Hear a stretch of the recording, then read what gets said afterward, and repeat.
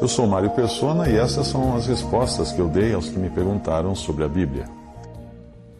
Você escreveu questionando a bondade e retidão de Deus em provar o homem, em testar o homem, inicialmente no Jardim do Éden e mais tarde de outras maneiras, sabendo de antemão que o homem cairia. Deus provou o homem mesmo, Deus sabendo que o homem cairia, porque Deus é onisciente. E depois ainda reprovar ou condenar o homem. Você considerou isso, você comparou isso que Deus fez, de testar o homem sabendo que o homem ia cair. Você disse que isso foi como que Deus armasse uma armadilha para o homem cair nela. Ora, sempre que nós falamos de coisas como bondade, justiça, amor, misericórdia, etc., nós não falamos de sentimentos ou percepções que nós tenhamos desenvolvido por nós mesmos. Ou seja, não são costumes simiescos aperfeiçoados, não são instintos que nós aperfeiçoamos, evoluímos ou coisa assim. Não. Nós estamos falando de absolutos que sempre estão acima da nossa capacidade de executar. Essas noções que eu e você temos dessas coisas, do que é justo, do que é correto, do que é bom, etc., nos foram legadas pela nossa cultura judaico-cristã. Porque em alguns pontos elas podem diferir de alguém que seja, por exemplo, muçulmano, mas mesmo muçulmano, ou hinduísta, ou hindu, ou pagão, eles têm, em última instância, obtido essas ideias de uma só fonte, uma mesma fonte, Deus. Sim, um pagão que não crê em nada. Por que ele acha que as pessoas têm que ser justas, têm que ser honestas, têm que ser corretas? Por que ele acha? De onde ele tirou essa ideia? Não foi da teoria da evolução, porque a teoria da evolução diz que o mais forte come o mais fraco, mata o mais fraco. Então não é para dar licença para outros passar primeiro. Né?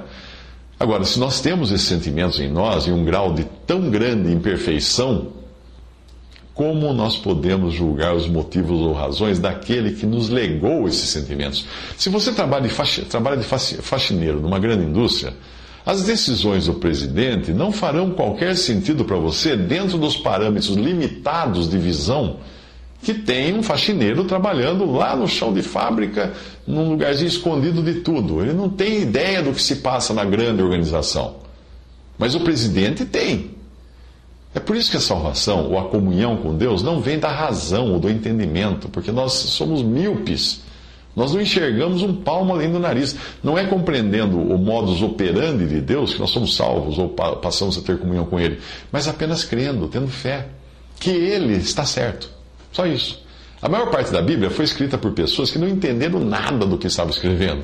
Mas mesmo assim, elas cumpriram o seu papel em nos legar a palavra inspirada de Deus.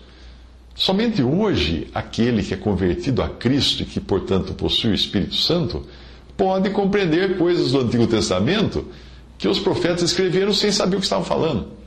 E mesmo assim, hoje nós compreendemos em parte, olha, como diz na Epístola aos Coríntios. Eu creio que essas duas passagens vão ajudar a responder melhor a sua dúvida. Mas lembre-se, nós não estamos aqui para entender, nós estamos aqui para aceitar, para crer.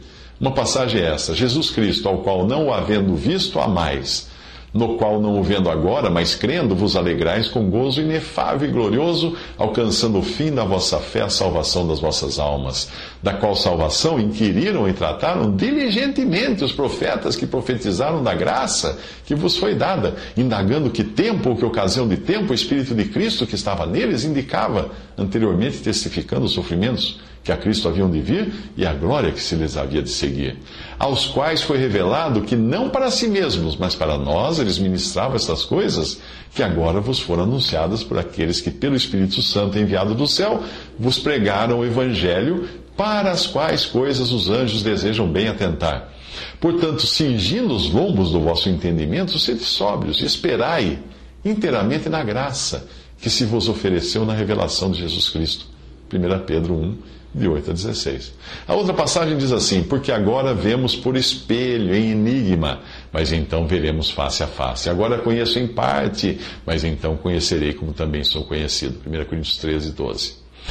Pense nisso agora. Deus não fez o que fez sentado confortavelmente no céu, simplesmente assistindo para ver o que iria acontecer com as suas criaturas.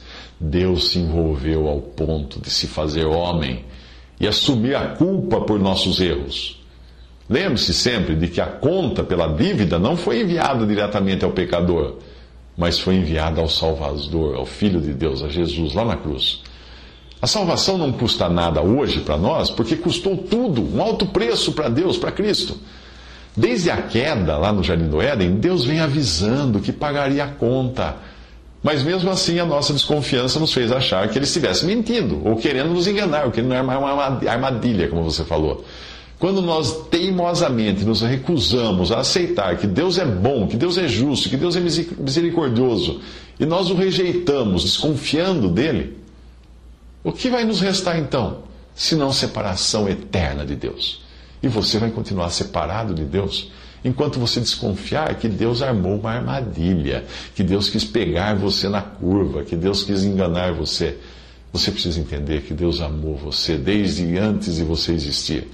E que Deus deu o seu filho para pagar a conta que era sua, que era minha. E é melhor você aceitar que ele tenha pago essa conta, para que você tenha ela efetivamente paga. Ou você vai ter que chegar na presença de Deus com a sua conta.